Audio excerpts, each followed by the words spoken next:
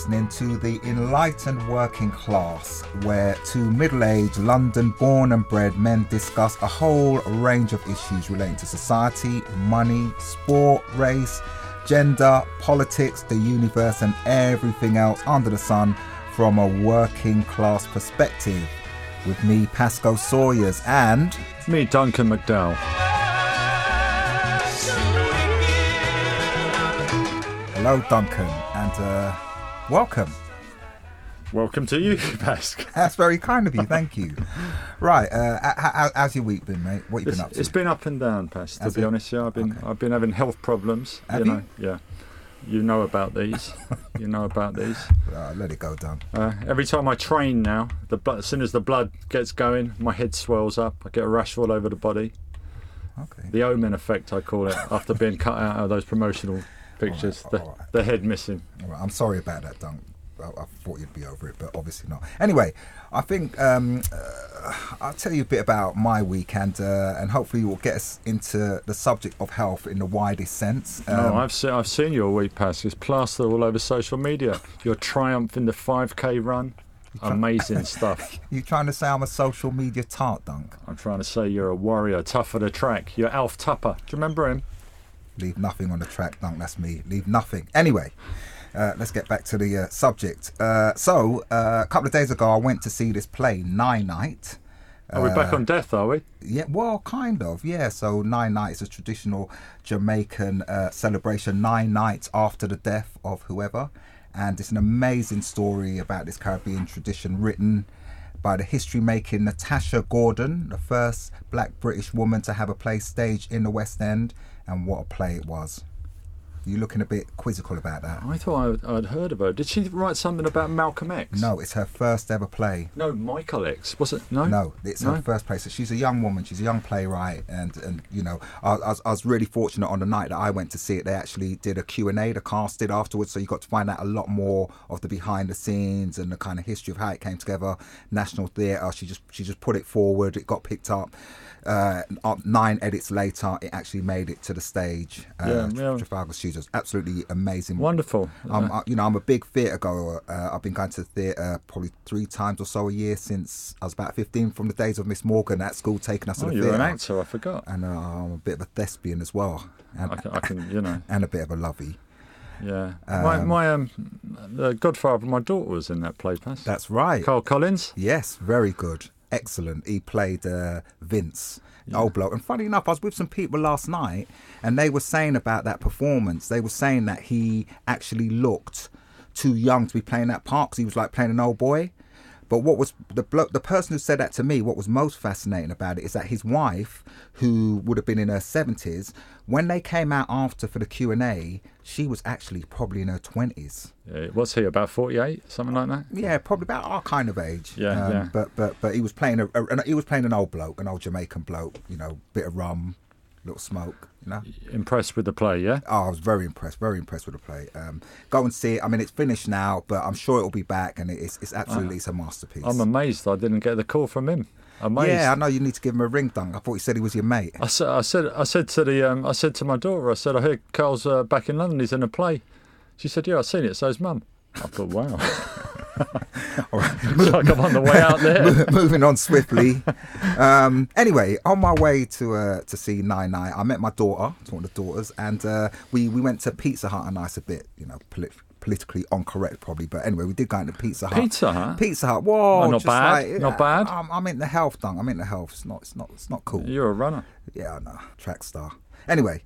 While we was doing that, we was in there, and I don't know if you know or not, but I am a weekday vegan at the moment. I'm trying to, think about my health. At the weekend, I sort of slack off a little bit of cheese and that. But yeah, I know. Anyway, disgraceful. We was in there, and while I was sitting there waiting to order, I saw this menu: meat ? Jack it in. And what they had on offer was a vegan pizza with the kind of star ingredient jackfruit. And I knew about this jackfruit thing being a sort of substitute for meat. I saw it on Jamie Oliver's programme, right? I know. But I just had to be No, there I'm all in favour. And what they done on that particular programme, they went to Forest Green Rovers. So they're the only vegan club in the country. Do you Really? know that? No. I think they're in League Two. Where's Forest Green? I have no idea. Is it somewhere in the Midlands, East Midlands, or somewhere like that? I don't know. But anyway, they're all vegan. All the players are vegan. You come there to eat. You can only have vegan pies, vegan everything.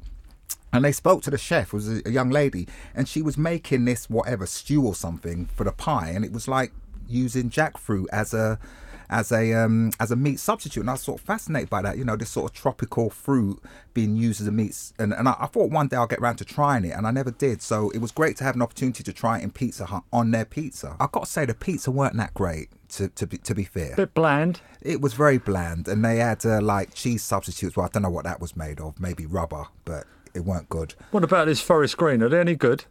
They're in League Two, Dunk, so they can't be that great. But it's a great principle, isn't it? It's a lovely principle. Supposing you want to play for them and you're not a vegan. Well, you don't get to play for them. Really? Yeah. It's a bit harsh, isn't it? It's a bit harsh. It's simple. They don't want you. Supposing you after the game you go and have a few beers and you slip and on the way home you have a kebab. What do you reckon? Not playing next week on the subs bench? I reckon it's a disciplinary issue, Dunk. No, absolutely. I agree. If I was the manager, I'd crack down. Exactly. Anyway, look, we're digressing. The point is, there is a vegan club. I'm a weekday vegan, and I just wondered what your thoughts were on veganism, because I think it's obviously a growing thing. It's in the news a lot, and I'm not doing it because it's in the news. I'm just interested that it's gaining traction. It's very interesting since you proposed this subject. How attuned you become to social media. I'm driving to work. I'm listening to programs on plant-based food, on veganism, vegetarianism, etc. It's apparently all the top chefs now are specialising in plant-based food. It seems to me it's the way forward. And I'll tell you what, funnily enough, about a year ago, I invested in a plant-based food company. Did you? Yeah, in the cryptocurrency world. Right. Korean they were. And they were going to concentrate on making plant-based food for the Eastern market and then expanding. Unfortunately, it's a bit of a crypto crash. And I think my investment may have disappeared. I haven't heard from them for a bit. Right. But I thought, you know what I thought at the time? I thought this is really forward-looking. And they're talking about rising population and how we can manufacture food, different types of food, looking at it from a scientific point of view. And I thought, well, this is the way forward. So I know today for our subject, what is our subject, by the way? Veganism, Dunk. Veganism. We got any questions around it? Like a statement? Well, not really. I mean, I think I just want to start off by acknowledging the fact that this is a new thing in inverted commas, because in many ways it is, and it is new for me, and I'm doing it for health reasons. I think, but actually, I've been a vegetarian for a long time, and I'm quite amazed at how often you say to people, well, I'm a vegetarian. Well, actually, I think is it a pescatarian? A fish eater. Yeah. Yeah. But I'm moving away from that. I'm giving up all of that. But for me, being a vegetarian for over 30 years, it's quite interesting to see how people are now transitioning from that to being a vegan. And for me, actually become the vegetarian, I didn't do it for any political reason, because I think meat is murder or because I cared about the population, nothing like that. It was pure and simply because I didn't like meat. I didn't like the taste of meat. And in my household, and I'd say a lot in my community, because I was at an event yesterday and I was queuing up for the food, at a funeral actually, queuing up for the food. And I said, can I have the vegetarian option? And I could almost hear people sniggering in the background. Really? Yeah, and that's what it was like in my family. Like my brothers, my mum, my dad, in my immediate family, everyone's so carnivorous. And when I was growing up on a Sunday, for example, and in the Caribbean, you have all these great and exotic and strangely named meat dishes, from curry goat to cow foot, oxtail, lamb neck soup, tripe, souse. Any of these, Dunk? I know all of them, Pass. Exactly. What's the one I like? Oh, I can't remember what it's called. It'll come to me as we go along. Yeah, well, I like the name of it actually. I don't know about. Well, the names are sometimes as good as the flavour, but I've never really liked meat. So on a Sunday, I just imagine, I used to have this vision of me sort of just getting up one day and declaring, I'm a veggie, I don't want meat. And I have this vision of there were less enlightened days than we are now, and I just imagine it being safer if I'd have just got up on that Sunday around the dinner table and said I was a transvestite. I'd have probably raised less kind of eyebrows from my parents. I can imagine me saying I don't eat meat and everyone just stopping and the world stopping. It's like duh, duh, duh. Anyway, when I went off to be a student in Leicester, I was living on my own for the first time, and I actually used to go out and buy meat and cook meat because I knew how to cook it, and then throw it away for a period. And it just sort of told me how ingrained this thing was in me. And it was while I was away, and eventually I just came to the point, why am I doing this? This is just ridiculous. And that's actually the point at which I actually became a vegetarian or a pescatarian or whatever the word is. And I only had a little bit of fish. And I don't like meaty fish, so I used to just have a little bit of tuna maybe, which I now know is a really bad fish to have, by the way. Why is that? Mercury, mate. Not lots of mercury. It's just not good for you. And Top of the food chain. yeah, well, I think there are a lot of issues about meat, and I think it's something that people should be discussing. I think it's something that we really should put on the agenda for people to talk about and think about and be more aware of as an issue. Yeah. Yes. So what do you think? Strangely enough, I know I'm cast as the protagonist today. My brother's a vegetarian. Oh, is he? Yeah, certainly is. But I would Good say, work, Pete. yeah, I would say in his case, it wasn't for what food tastes like. It was for ethical issues. Oh, right. Which I think is a big thing in the vegan movement. He was also always a cat lover, and I saw him recently, and I said, "How are the cats?" He said, "I've got rid of them all. I've had to put so many birds out of their misery over the years that they've attacked. I can't bear to do it." Right. But it is an animal cruelty issue. Well, where do you sit on all this? I mean, could you imagine? I was thinking, Dunk, actually, I'm a big cheese fan. I absolutely love a bit of cheddar, right? But you're the person who got me into it. I remember going to your house when we were little, and you'd like have a big lump of cheese and like big thick bread, and you wouldn't make a nice petite kind of fancy sandwich. Just like a big lump of cheese, you just like bang it on, and then I started doing that with a cup of tea. I am so ashamed of myself. I'm just saying. I'm having a go down. I am ashamed. My brother, is very sensitive by nature, and there's loads of foods he wouldn't eat, and it was my job my mother would never throw anything away ever. No food, and I would have to eat all the rotten food and things like that. I'd eat rotten bananas. Dunk, are you saying you give me rotten food when I was around your house? The cheese was like, this was something special. It didn't seem to go off. I'd even eat it with just cut the green bits off the end. I'm not an example. I'm like a human dustbin. I'm like which shark? The tiger shark. All right, I'm trying to. The tiger shark of my household. I'm starting to feel a bit queasy. Listen, now. I didn't eat well we grew up in the 60s and 70s. I didn't eat well. If there wasn't school dinners, I would have been really malnourished, I'm telling you. I lived off hamburger sandwiches, cold meat pies. I was renowned for it, corned beef. It wasn't good. I couldn't even eat hardly any vegetables. I had some dodgy cabbage once when I was a kid, and all I could eat was peas.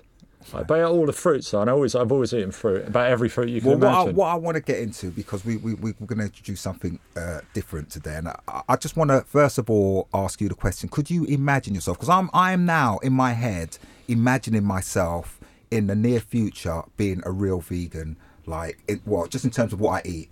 Leather shoes, maybe. Leather jacket, maybe. Whatever. Are you a real vegan then? Well, yeah, that's a good question. But certainly in terms of food, I'm imagining myself stop eating any animal food or any animal products, any dairy products, blah, blah. Can you imagine that for yourself? And if not, why not? Well, I believe that culture is learnt. You're brought up with certain dishes. It's almost like religion. You brought up in a certain part of the world, you're going to eat certain types of food. We grew up in India, we'll be eating like rice-based food, stuff like that. If culture can be learnt, it can be unlearnt. If you're an enlightened member of the working class, that is. Yeah, so you are, Doug. Can you imagine yourself being a vegan? I ask you for the 15th time. Yeah, absolutely. There's two things in life that are inevitable, Pasc. Yeah. Death and change. Right. Didn't you tell me that last week? All right, ha, ha, ha. Yeah, okay.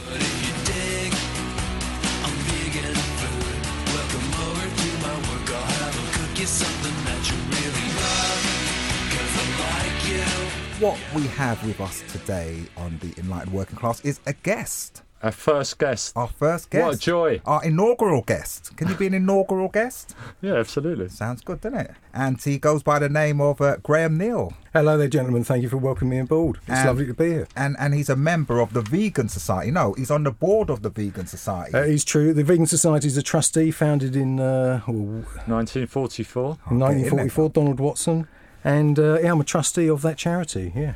Oh, right, okay. So we brought you in because we got a protagonist. Oh, me, yes. On the panel.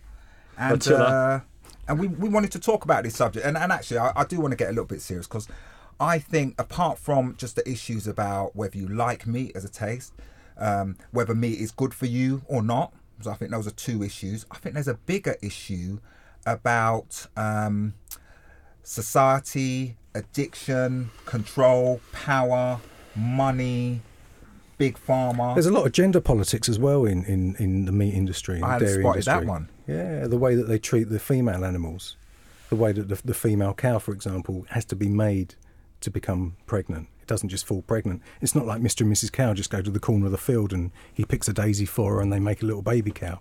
There's a whole industrial process that makes the cow pregnant before she can produce milk.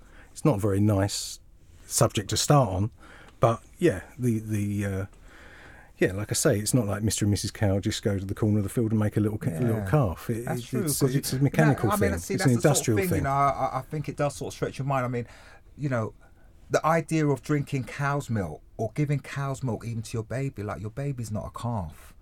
And it's these kind of thoughts that have led me down this road of thinking about, why am I having this stuff? Because it tastes nice. Last time I had meat, I think when I was coming out as Pasco, you were talking about your family, and then Duncan, you were talking about sort of cultural values and trying to come out to your family as a vegetarian, as was back in the day. The last time I ate meat was a Christmas meal, and I'd been vegetarian for most of that year. Went back to my mum's for Christmas, had some turkey. I didn't really enjoy it. Went away because I wasn't living at home. I'd moved out of the house many years prior to that, and then the following Christmas I went back and I sat down to eat, and I just thought, oh, I've got to do it. Mum, it's like this, right? I've been vegetarian for some time now, so if you don't mind, I'll just have the vegetables and not the turkey.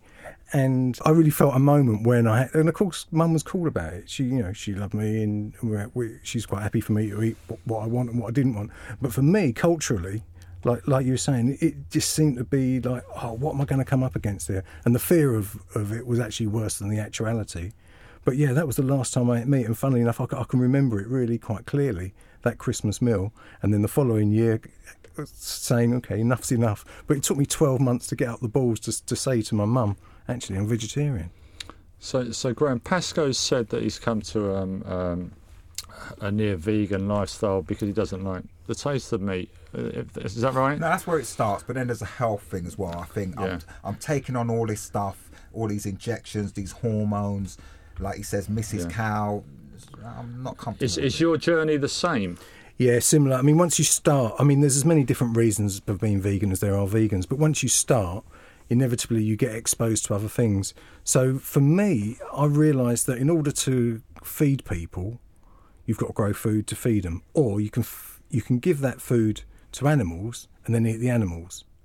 And when I looked at it, it just seemed daft to be growing food to give to an animal and then eating the animal when there's pressure on land use. These are domestic animals. Cows, domesticate. Yeah. Cattle, etc. Yeah, no, I'm not talking about wildlife. Like rabbits or things that live off the land. Game. Yeah, no, I'm not talking about game. But then as I read about it, and a key thing was, like during the height of the Ethiopian famine, and sorry if you've heard this before, I know that people that know me and that have spoken to me about this will have heard this story. But the height of the Ethiopian, Band-Aid and all that, at the height of the famine, Ethiopia was exporting grain to Europe to feed to dairy cows.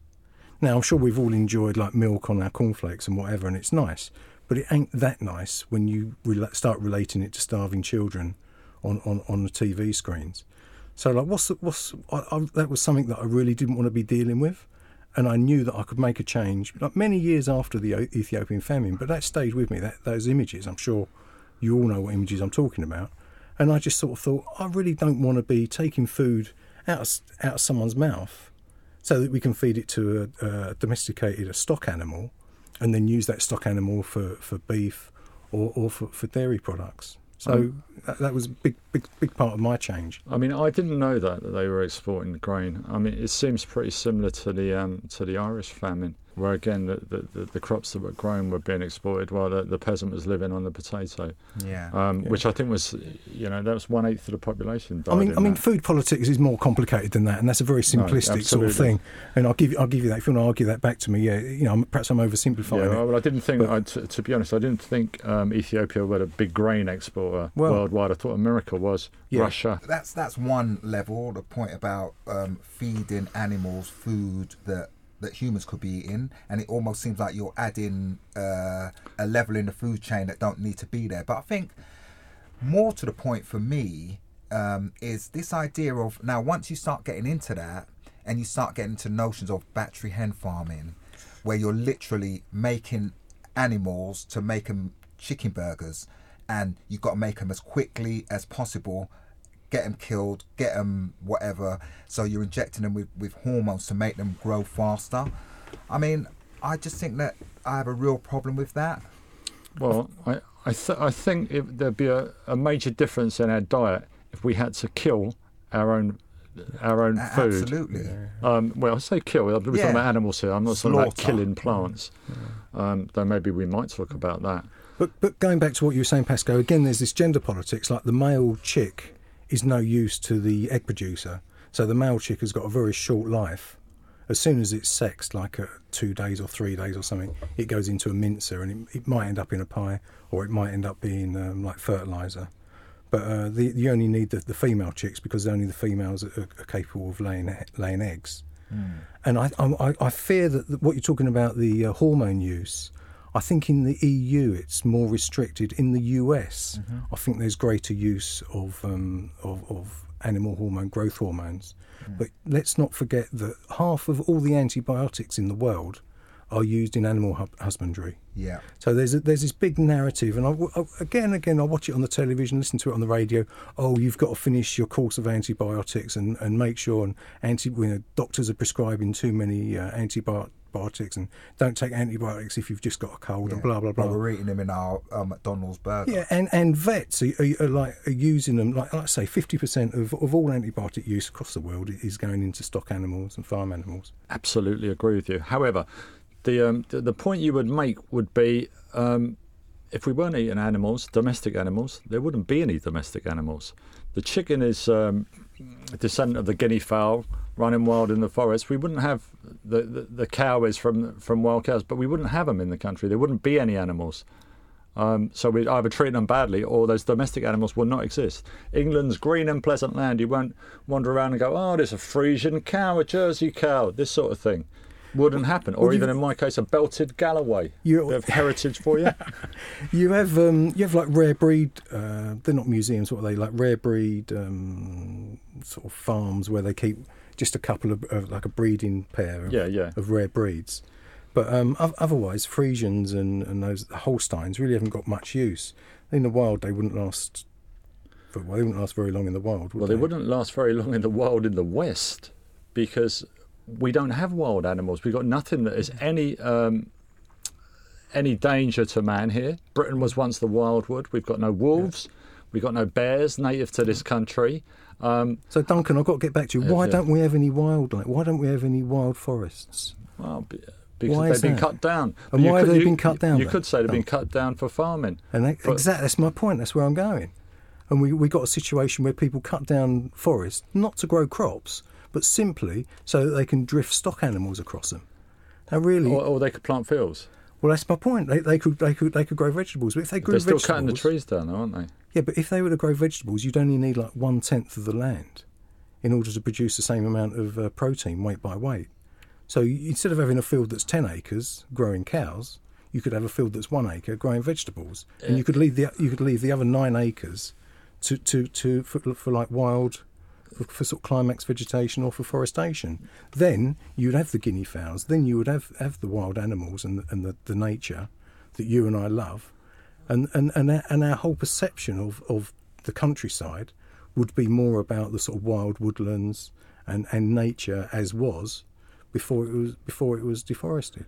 Yeah, you could certainly, you could possibly have that in the UK. But what about in countries that aren't so great for crop production?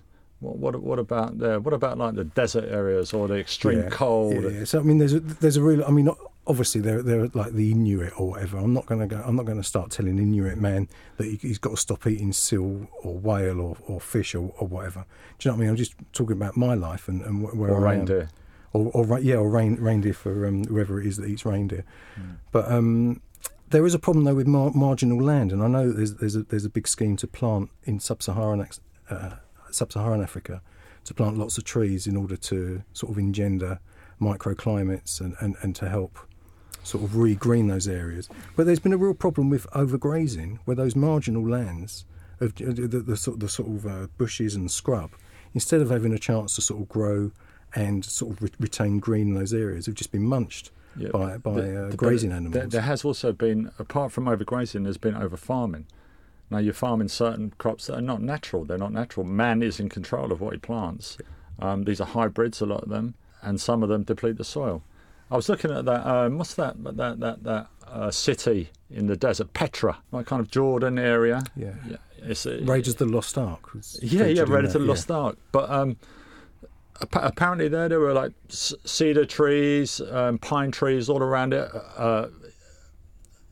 agriculture, etc.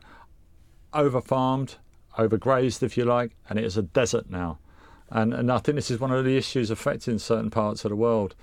I think it was Somalia I was looking at, or Ethiopia online. They're growing the wrong crops, using too much water. It's not being used in the correct way, and suddenly you got. I've been struggling with this word for like about 2 days. Desertification? Yeah, desertification. Yeah, when the land becomes like a desert. Yeah. But yeah, I mean that goes back to what I'm saying about, do you want to grow food for people, or grow food for animals to eat? Or the point you made before, just generally I'd have thought if you look at parts of Africa and parts of the Caribbean even, grow foods for export. And I want to just wind this out, because I think there is the bigger point about force-reared animals. Ultimately, it's about business. Yeah. It's about making money. And I think this is something that we should be talking a lot more about, trying to understand, because again, just to go back to my point about the damage that I think it might be doing to human beings, and this is stuff which is no doubt going to become much clearer as we go on. It just makes me think about the tobacco industry, knowing for a long time the impact of tobacco and doing everything it possibly could to suppress that information, to manage that information, to pay off that information.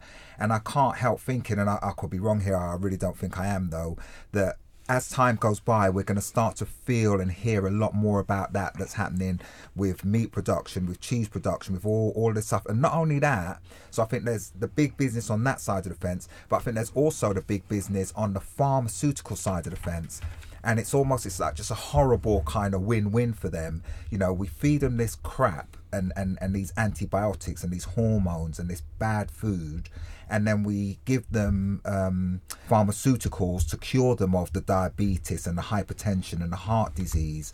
And I think, you know, as a society and you know, appealing to our working class audience largely, you know, I think we should be starting to think about this kind of thing, because we are at the brunt. We are almost at the bottom of that food chain. And I just think, you know, again, this puts sharp focus on the notion of veganism and thinking about this stuff differently. All right, well, let's return to one of our recurrent themes. Poor people in London, what are they eating? It used to be you go to the fish and chip shop, get a bag of chips, but now it's a chicken shop. Yeah. Chicken shops everywhere. But the middle classes aren't eating that. No. They've got farmers markets. You're coming in, you're paying maybe like 3 times more for your meat or fish or whatever. Less getting antibiotics. Vegetables.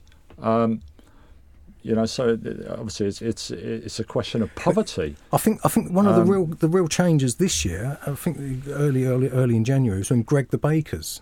I mean, Greggs, which is about as, we use the term working class, about as working class, as blue collar as you could possibly get. And Greggs the Bakers started selling vegan sausage rolls.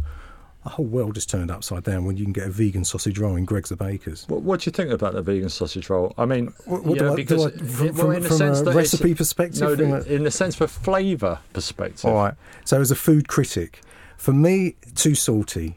I don't mean the Greg's one. I mean in principle. All right. Because you're having you got plants that are tasting like meat. All right. Is that necessary? So we're because they can do all sorts of things now, can't they? Yeah. But that's an interesting point, though, isn't it? Again, just going back to my thing about which I don't think I've particularly used this word. I can't remember. But addiction. So cheese, masses of salt, all of these things. You can get addicted to them, can't you? And then your taste buds become like, yeah, I love this. It's delicious. It's got flavour. So again, I'm not sure that. Well, I mean, the biggest culprit is the fast food industry. We all know that. With this, so I mean, to be honest, I don't eat McDonald's. I don't eat, from these chicken places or anything like that. But you can bet your life they've got ingredients which are specific. So have I. I think we can all plead guilty to that sin. But I think you can bet your life that they've probably got someone in a laboratory coming up with a little thing that you can stick in that burger that's going to get those kids addicted to it. If we're talking like the most beneficial food for you, is a vegan diet. Well, I've never been to the doctor. The doctor's never said to me, Graham, you've got to eat more red meat. I know, Graham. But I mean, say like cheese today. No, kids and all that. Has it got all the right amino acids, etc.? I don't know. I've been vegan for more than 20 years. I mean, some so days. So you've got a child vegan from birth? Well, I hear what you're saying, Duncan. I think that's a legitimate road to go down. I'd flip it on you. Why would you feed a human baby, calf milk? Well, it needs calcium for its bones, etc. Where are you going to get those? I'm just asking. I don't know. It's just a question. Weight for weight, spinach has got more calcium than exactly. So we've grown up with the drink a pint of milk a day or whatever it was. We've had food marketed at us since we were kids in very simplistic terms, and we've been, as Pascal said, culturally, we've just. We've been eating what we've been given, and the food that our parents gave us has turned us into healthy adults. And so, why should we question what we've been given? Has our diet changed over the last few generations, or are we eating the same stuff that our great grandparents ate? Well, it does change. What I'm asking though, is the vegan diet sufficient for children, adults, etc.? And if it is sufficient, is it sufficient with products from just our country? Because these sort of things we're talking about, a better world, less methane gas, etc. What about carbon footprint? What about the movement of goods from country to country? We might go, it'd be great if we had some Brazil nuts from Brazil, we'll ship them over. But are we self-sufficient as a country? Are they self-sufficient in Iceland? Apparently they are, though. But, I think that's a fair point, and I can't answer it because I don't genuinely know the answer to it. But what I would say is that I'm pretty clear in my mind, and from what I do know, is that you can be extremely healthy and actually more healthy with a plant-based diet. But I do take the point about unforeseen. What's the most popular dish in the country? Apparently, it's curry. Yeah, curry and rice. Chicken biryani. But we don't grow rice here in the UK. Mm-hmm. Yeah. We grow rice in Europe. I mean, the Po Valley in Italy is famous for growing rice. Some of the best rice in the world comes from Italy. I'm just thinking with movement of foods, we ship this here and there, we ship that there. But you talked about Ethiopia earlier, shipping grain. It's the same principle, without any extreme. I think you've got to remember that any meat or any dairy that you have is likely to have been fed with grain from the international market. So although it might say British beef, it doesn't say British beef fed with rice from China and grain from Canada and barley from Ukraine. It's just branded as UK or British beef. And any meat that you eat or any chicken product that you eat, nobody is reminding you that animal has been fed on imported grain. And so if you're worried about food miles, really the only way to trace it is to go straight to the source and to eat the vegetable, and then you can see on the packet if the green beans have come from Kenya or if the potatoes have come from Ireland. I'm actually a person that looks at these things. If I buy fruit, I like to see where it comes from, not just because it interests me. I'm sure you used to look if it just to see if it come from South Africa a few years ago, and if it would come from South Africa, you put it back on the shelf. I'm sure because you're an educated working class person. That's the sort of thing in a solidarity. Are you having a wind up, Graham? No, I'm serious. I used to pick up food and go, oh no, that's South African. A few years ago, I mean, maybe it's showing my age now, but during the boycott of South Africa, I wouldn't eat that, and I learned in those days to pick up and to look at the source of the source country of the food that I'm eating. Yeah, I mean, I think without wanting to digress too much, I think I'd agree that did learn me to think about looking at the source of food. But if I'm honest, I'd say for the average working class person, I don't think they give a monkeys about that. Fair play. It's just my thought. Yeah, but they could do. They could do. It's about education. And I just want to go back to your point exactly on that about rice. So again, you're saying, and I'm not disputing that it's the most popular dish. It's because we've been told that, we've been culturally. Can you have curry with something else? Can you have a different way of thinking about these things? It doesn't have to be rice, I think we can do anything like that. It's just a question of education and national will. And as Graham said, it makes sense not to feed animals with grain, but for us to feed ourselves, it's an unnecessary part of the food chain. And bearing that in mind, if we're talking about logically, have you got some thoughts on GM foods? Because what I would say, if we're going to a logical conclusion with this, we want we want to grow things in the most environmentally friendly manner. They're efficient to feed a massively growing population. What, with 7.7 billion now? I think the population has grown 5 billion in the last 100 years. It's something like that. Have you some thoughts on it, Graham? Yeah, I mean, you say world population is 7 billion. 7.7, I think. 7.7. I think there's 70 billion animals that are being fed in order to put meat on our table and to put milk in our glass. So, I mean, a GM food, to tell you the truth, I'm a bit cold on it. I wish that more people would eschew animal products. Then we wouldn't need to sort of run down the road of more intensive food production. Well, we might in certain countries around the world. I mean, we're like in the privileged West here, but not everywhere has got the same growing conditions, same population in respect of what they can produce. Well, that's interesting, though, because if you take, I presume, parts of Africa, presumably they've got much more potential to grow things, everything and anything. Well, they've got unrealised potential at the moment. Yes. Yes. I think there's a real problem that the poor people are having to grow food and then sell it on the market. Yes. So that rich people can feed it to animals and eat the animals. I think there's a real sort of class thing there across a sort of international working class, maybe in sort of in countries which are not industrialised. Maybe it doesn't exist in the same way, but the international poor all could easily live on and probably do live on a plant-based diet. But it's just this introduction of sort of capitalism and food politics, which is taking food off of their plates and feeding it to animals. That's, I mean, a lot of the chickens now that we're having like Tesco chicken sandwiches are grown in Thailand and grown in places in the Far East that don't enjoy the same sort of animal protection that we would expect for Europe. And you've got to wonder not just about the way those animals are raised, but where the food's coming from to feed them. Because we can be sure that there are hungry people out in that part of the world because it's such a big place.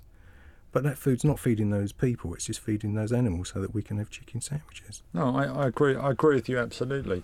I mean, in the news this week, for example, we saw the death of Karl Lagerfeld, didn't we, the fashion designer.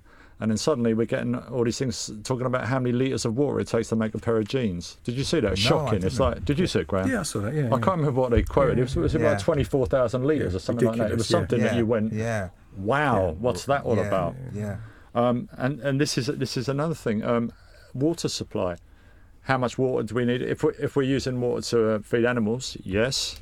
And I've seen the stats on it.